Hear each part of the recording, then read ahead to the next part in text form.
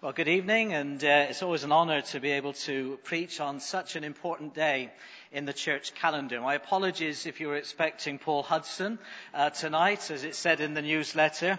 I haven't seen Paul for a while, but I think I'm a bit slimmer probably, but not quite as much hair. But I'd like to read to you from Philippians chapter 2. Philippians chapter 2, reading the first 11 verses.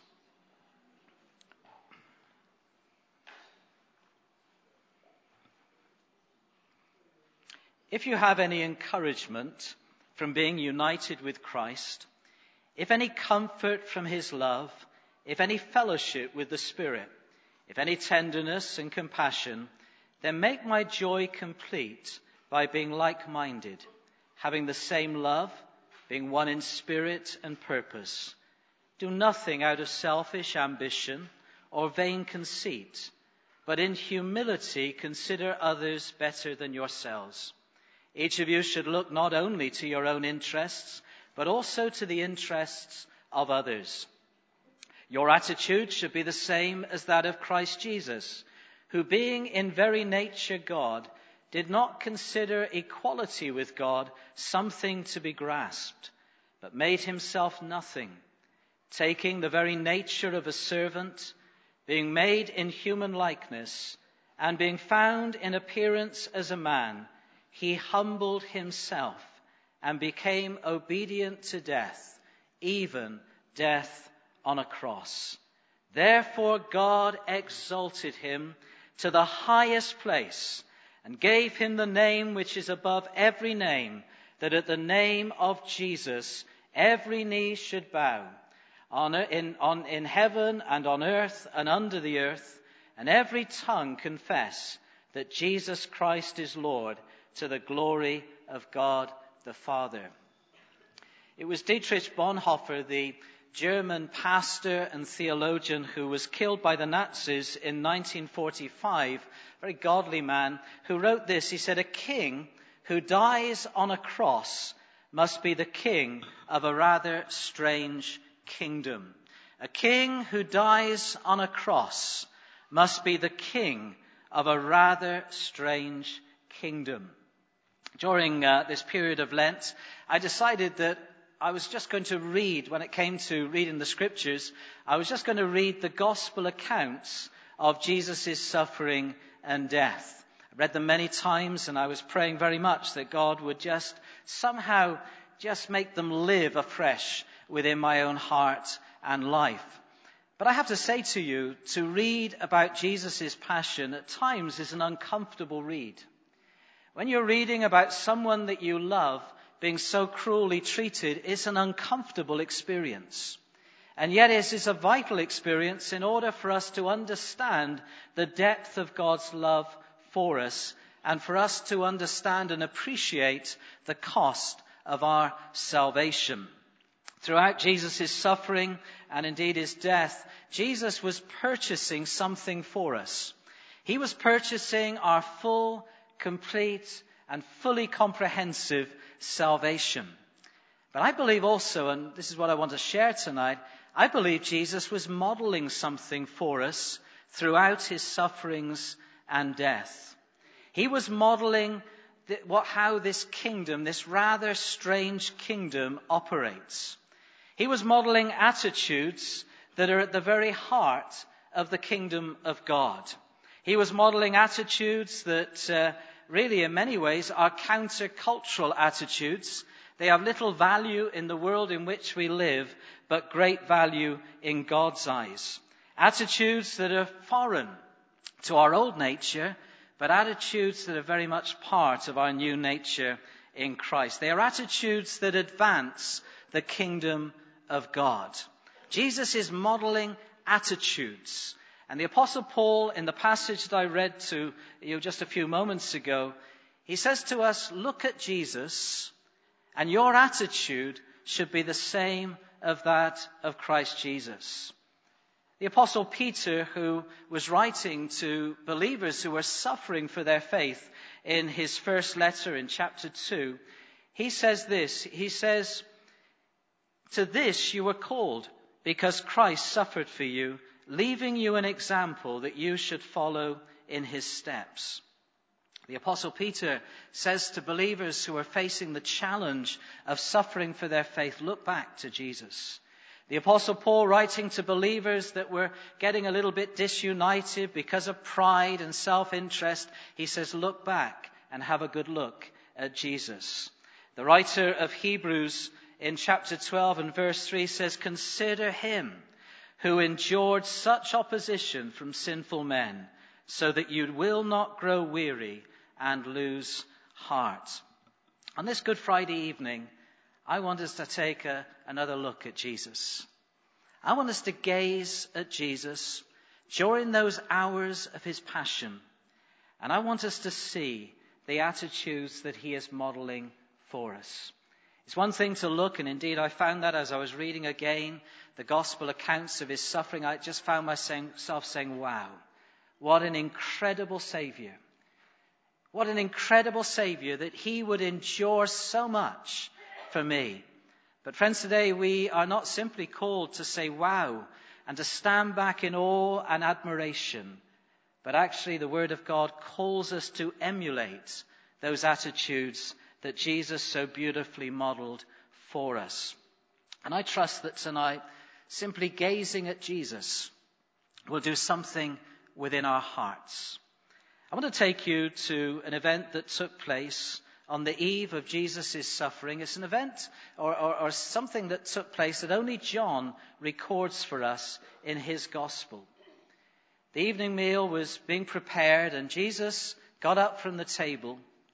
He took off his outer garments and wrapped a towel around his waist. Then he went over and he took a jug of water and he poured the water into a bowl. And then he did something that I believe it's near impossible for us to understand how shocking it was to those disciples. He stooped down and he washed their grimy, smelly feet and he dried them with a towel.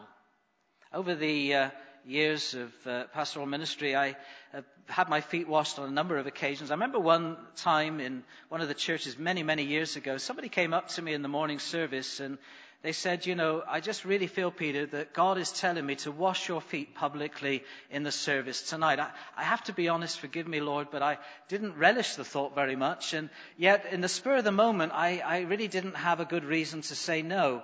So Sunday night came around and this dear lady washed my feet. But I have to say to you, it was a symbolic gesture because my feet were in pristine condition. My toenails were cut. I had put a clean pair of socks on. There really was no need practically to wash my feet. But that was not the case with these disciples. They walked on those Middle Eastern dirt roads that not only had people walking on them, but plenty of animal traffic. They had open sandals. And then they would come into a very warm room and they would eat together with their feet in reasonable proximity to somebody else. It was a very necessary job to be done, but it was one that was only performed by the lowest of the low. You see, in their culture, they knew nothing about equality. They knew very little about rights. And there was a very clear pecking order. And everybody knew their place in that pecking order. And the person who would wash feet is the person at the very bottom of that pecking order. It would be a slave. In actual fact, in some writings, it says that it's among one of the jobs that no Hebrew slave should ever be required to perform because it was so lowly and so menial. And I can only imagine the absolute shock of those disciples when Jesus knelt down and began to wash their dirty feet, taking on the posture of a slave. Of course, there was symbolism here. We know that it foreshadowed so beautifully the atoning work of Jesus that would take place on the cross the following day, when Jesus would wash away our sins. Hallelujah. He would cleanse us. And in many ways, it was fulfilling the thing that Jesus said so many times: the Son of Man has not come to be served, but to serve and to give his life as a ransom for many. But this wasn't merely a symbolic act. This was not merely an object lesson in Christian servanthood. This was a deeply loving act from Jesus. In John 13, where he records this, he says in verse 1 that having loved his own who were in the world, Jesus now showed them the full extent of his love. This was not just an object lesson. This was a demonstration of deep, loving service to the men that had traveled with him over the previous 3 years. But John also says in verse 3 that Jesus kind of knew exactly who he was and what was happening. He says that Jesus knew he had come from the Father, he was returning to the Father, and that the Father had put all things under his power. This was not the result of some identity crisis of Jesus. This was not the result of some feeling of inferiority. Jesus knew who he was, King of Kings and Lord of Lords. He was secure in the Father's love. There was nothing to prove to Jesus, but out of that wonderful security, he stooped so low to serve in this loving way. I don't know what was going on in the disciples' minds, but I find it interesting that it's John who records this event. Matthew, Mark, and Luke, they don't mention this. They mention other things about that evening. But it's John who records this event. And what we know about John is that as a young man, when he first started following Jesus, he was a very ambitious young man. He was a man who wanted prominence. He was a man who wanted to take the center stage. He and his brother James approached Jesus one day and said, "Could we have the top seats in the kingdom?" They even brought their mother along for a bit of moral support. That's desperate, isn't it? And the other disciples were absolutely livid. Not because they were very humble, but because they had their eyes on those top seats. You see, we kind of see in John a man who wants greatness, he wants prominence. And I believe this had such an impact on him. We find that, and Luke records for us, that even at this evening meal, the disciples were arguing, and it seemed to be a recurring argument about which of them was the greatest. On the eve of Jesus' suffering and death, they're arguing which one of us is the best. You know, these were the guys who were going to lead the church. If you feel, my desire tonight is not to bring any sense of condemnation, but I think there's great encouragement here. These guys are presented, warts and all, on the eve of Jesus' suffering and death. After 3 years listening to the teaching of Jesus, watching Jesus, they're still arguing about which of us is the greatest. Now that reoccurred a number of times. You know, Jesus would be walking along the road and think, what are they arguing about? And then he would say, what is it you're debating? And sheepishly, I can imagine, we're just trying to work out who's the greatest. You know, which of us is the most important? And Jesus, through many different avenues, had to show them you're missing what the kingdom of God is all about. Jesus said this in Luke 22 in response to their arguments about who was the greatest. He says, "The kings of the Gentiles lord it over them, and those who exercise authority over them call themselves benefactors. But you are not to be like that. Instead, the greatest among you should be like the youngest, and the one who rules like the one who serves. For who is greater, the one who is at the table or the one who serves? Is it not the one who is at the table? But I am among you as one who serves." You know, every time they had this debate, it exposed the idea that they knew so little about what the kingdom of God was about, so little about this rather strange kingdom, as Bonhoeffer put it. You see, it seemed that they were those who wanted a Messiah that would serve their purposes. And Jesus went on to tell them, look, one day you will sit on thrones. One day you will judge the 12 tribes of Israel. But I want to tell you that the way up is the way down. You know, leadership is serving. It's almost as if they modeled their ideas of leadership maybe on the prevailing culture, upon the business world, maybe upon the religious institutions of their day. But to see Jesus kneeling at their feet, washing their grimy feet, was introducing them to a brand new model of leadership. I say this with all sincerity. I am grateful, and I'm sure you are, that we are part of a church where our leaders have modeled their leadership on Jesus and not upon the business world, not upon the institutions of this world. I'm grateful today, and I know the leaders well, and I value them so much. And I realize today they have modeled their leadership. They're not celebrity-style leaders. They're leaders who are following Jesus and modeling their leadership upon the service of Jesus. You know, friends, today our responsibility and our job is to make their work a joy and not a burden. And I trust and pray that we appreciate. I've been around churches for many, many years, and I really do appreciate that servant leadership within this fellowship. And to see Jesus there upon his knees was introducing them to a brand new model of leadership. But friends, today this is at the heart of the kingdom of God. This is an attitude that Jesus, he says, don't just look with admiration. He goes on to say, I have set you an example that you should do as I have done for you. I tell you the truth, no servant is greater than his master, nor is a messenger greater than the one who sent him. Now that you know these things, you will be blessed if you do them. I guess it was a very uncomfortable experience to have Jesus wash their feet.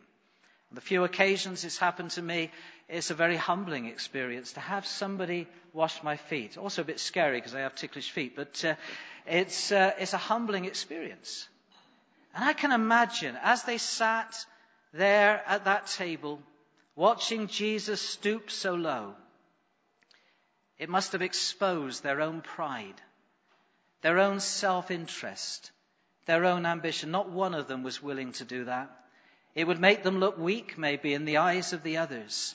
But their Lord, their Master, their Messiah, their Rabbi had stooped so low. Friends, Jesus is modeling for us the attitude of servanthood.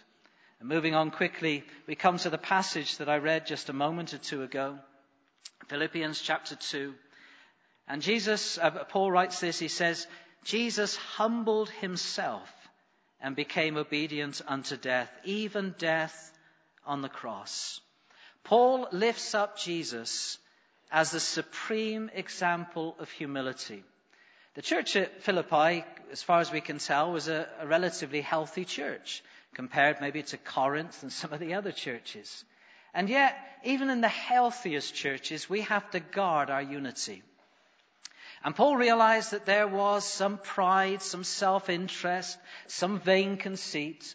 And instead of giving them a telling off and rapping them over the knuckles and saying, come on, you're threatening the unity of the church. What Paul does, he says, let's have a long, hard look at Jesus. That's the answer. He said, let's gaze upon Jesus.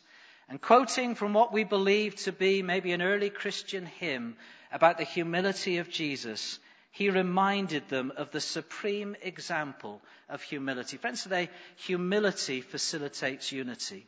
Pride destroys unity. And unity isn't just a nice idea so that we can hold hands and sing Kumbaya or bind us together and we feel all nice and warm and cozy.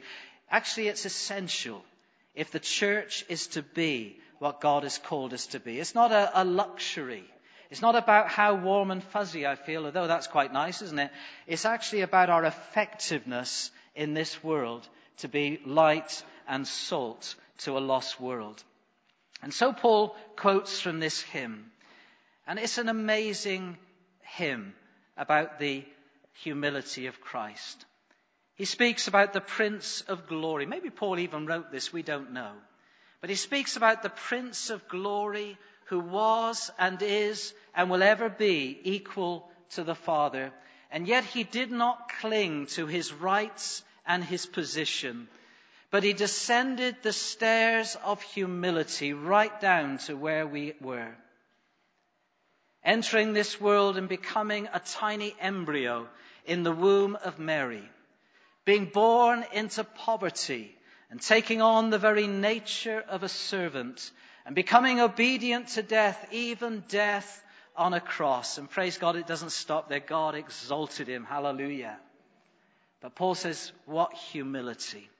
You know, as I've read through those gospel accounts over the last month or so, I've been so struck by what Jesus was willing to endure at the hands of sinful men.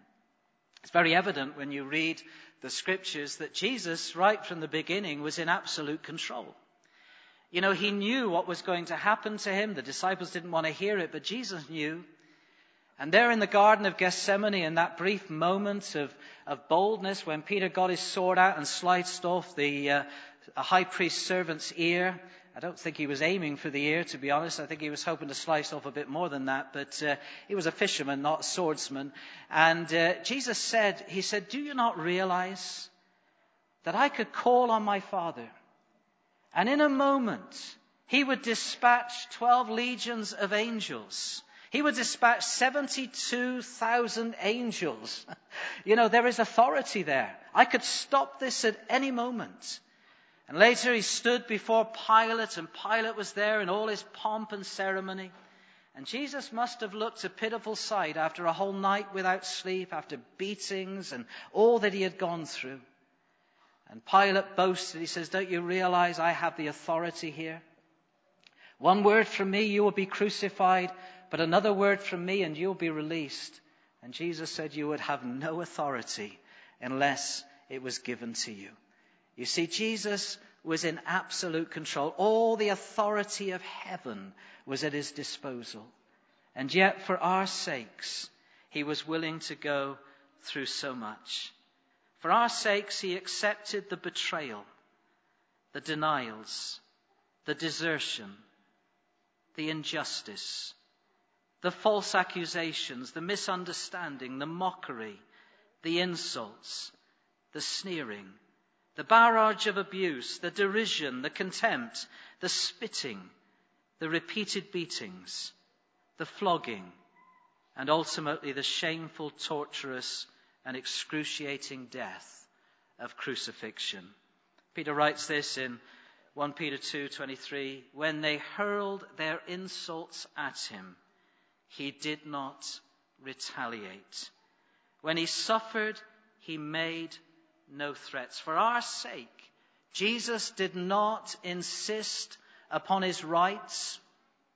He did not insist upon the respect and the honor he so rightly deserves, but made himself nothing. I don't know about you, but gazing upon Jesus during his passion has a way of exposing our pride, our self-centeredness, and our feelings of entitlement.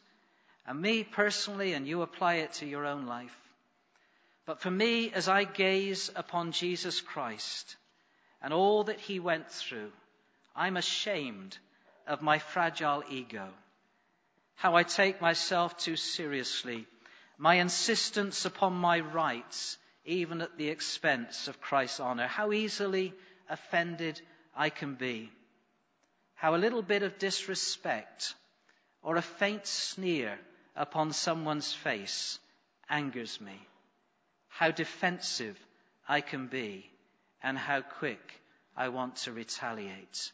And maybe you're very different to me, but there is something about that beautiful attitude of humility that exposes something in my heart. I love what Tim Keller says about humility in relationship to the gospel.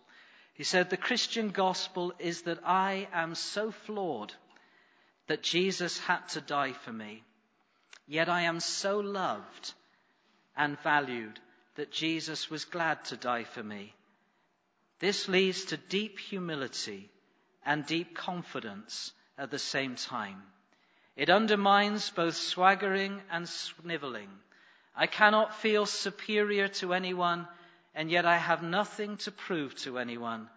I do not think more of myself or less of myself. Instead, I think of myself less." Hallelujah. You know, if in your understanding of the gospel or my understanding of the gospel, there is even a little gap for pride, we have not understood the gospel. If in your understanding of your salvation, there is even the slightest little bit of gap where pride can come, we've not understood it. Because God has so designed our salvation as to remove the possibility of any pride. All the glory goes to him. Hallelujah. It's all by grace and not by works, so that no one can boast. And I praise God for that today. I think of the beautiful words of that wonderful hymn by Isaac Watts. When I survey the wondrous cross on which the Prince of Glory died, my richest gain I count but loss, and pour contempt on all my pride. Jesus modeled for us beautiful humility. And finally, and be brief with this, going back to that upper room, when Jesus and his disciples left that upper room, they made their way across the Kidron Valley into the Garden of Gethsemane, a place that it appears that Jesus frequented so often with his disciples. And this is what Mark records that happened. They went to a place called Gethsemane, and Jesus said to his disciples, "Sit here while I pray." He took Peter, James, and John along with him, and he began to be deeply distressed and troubled. "My soul is overwhelmed with sorrow to the point of death," he said to them. "Stay here and keep watch."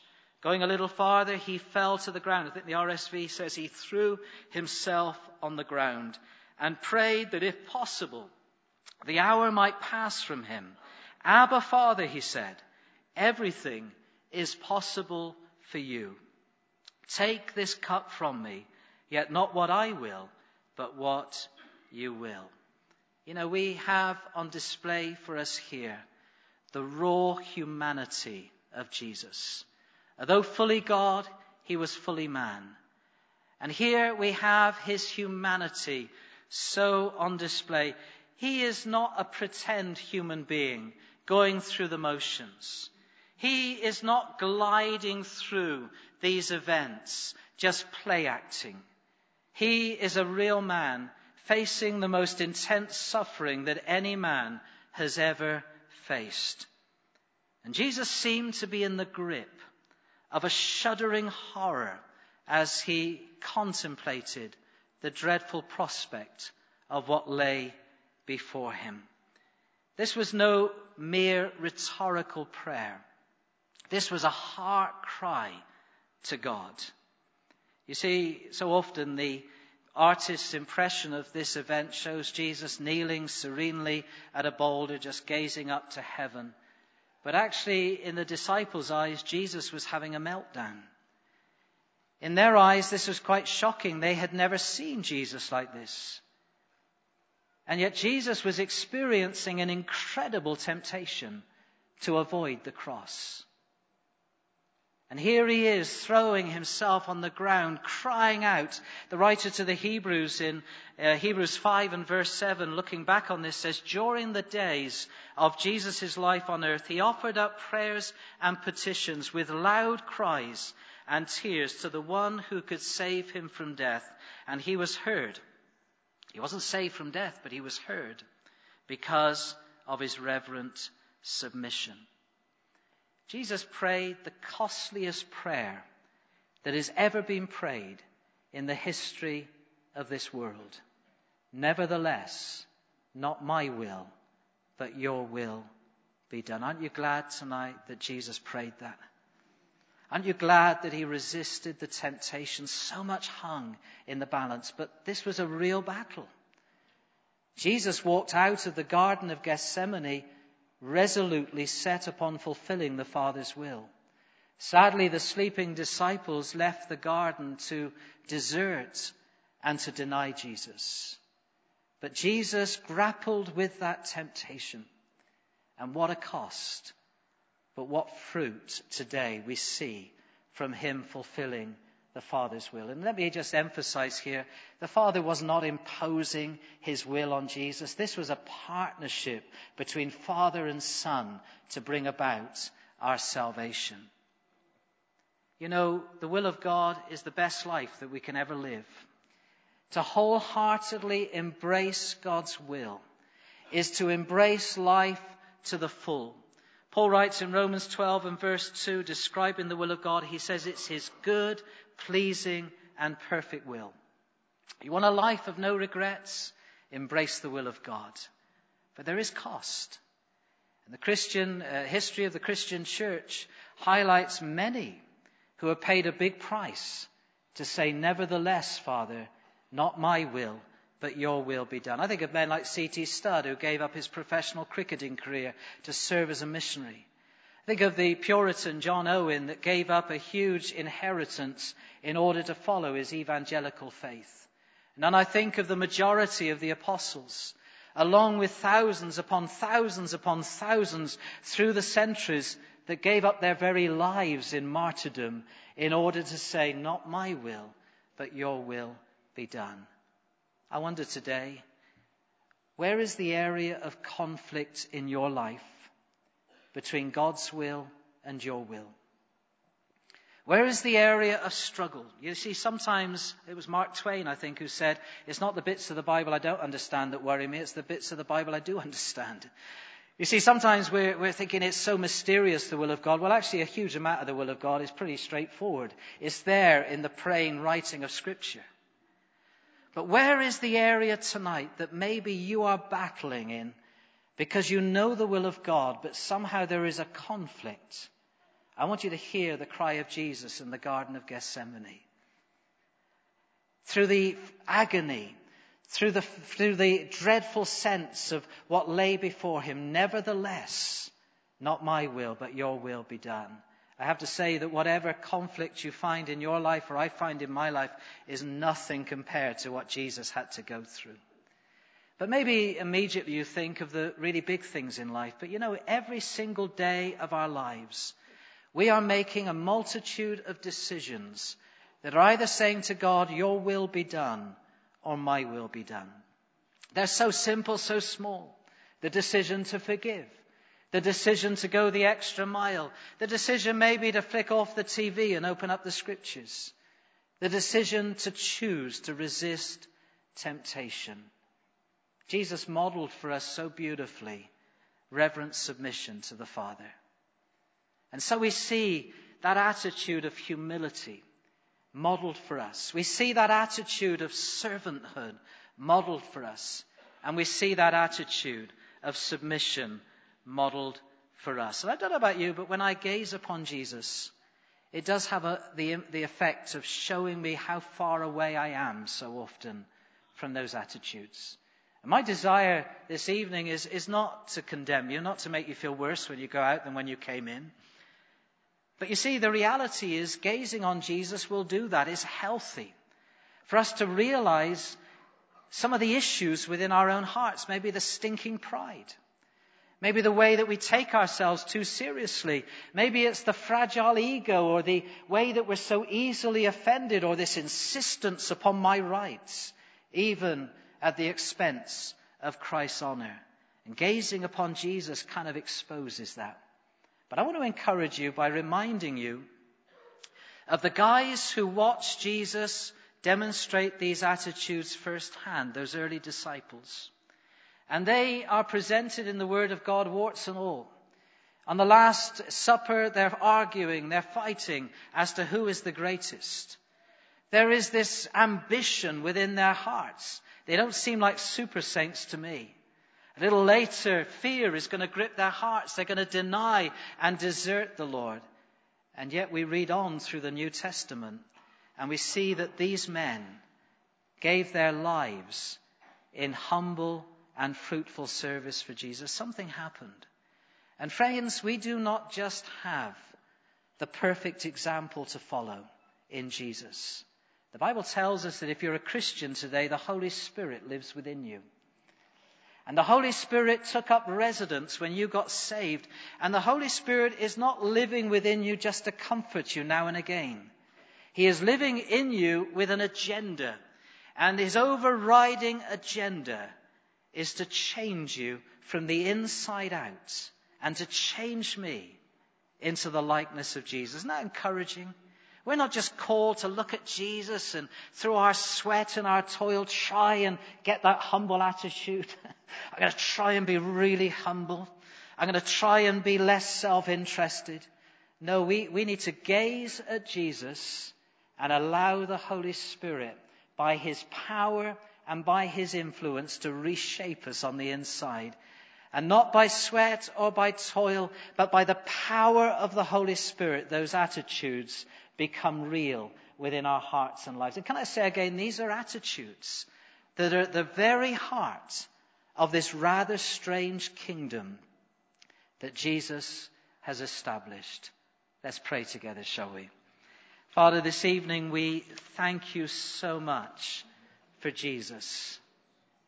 And we choose tonight, we've read of Jesus, and I know that many throughout this time have focused so much upon his sufferings and death, but we look again with incredible awe at who Jesus is and what he was willing to do for us, what he was willing to endure.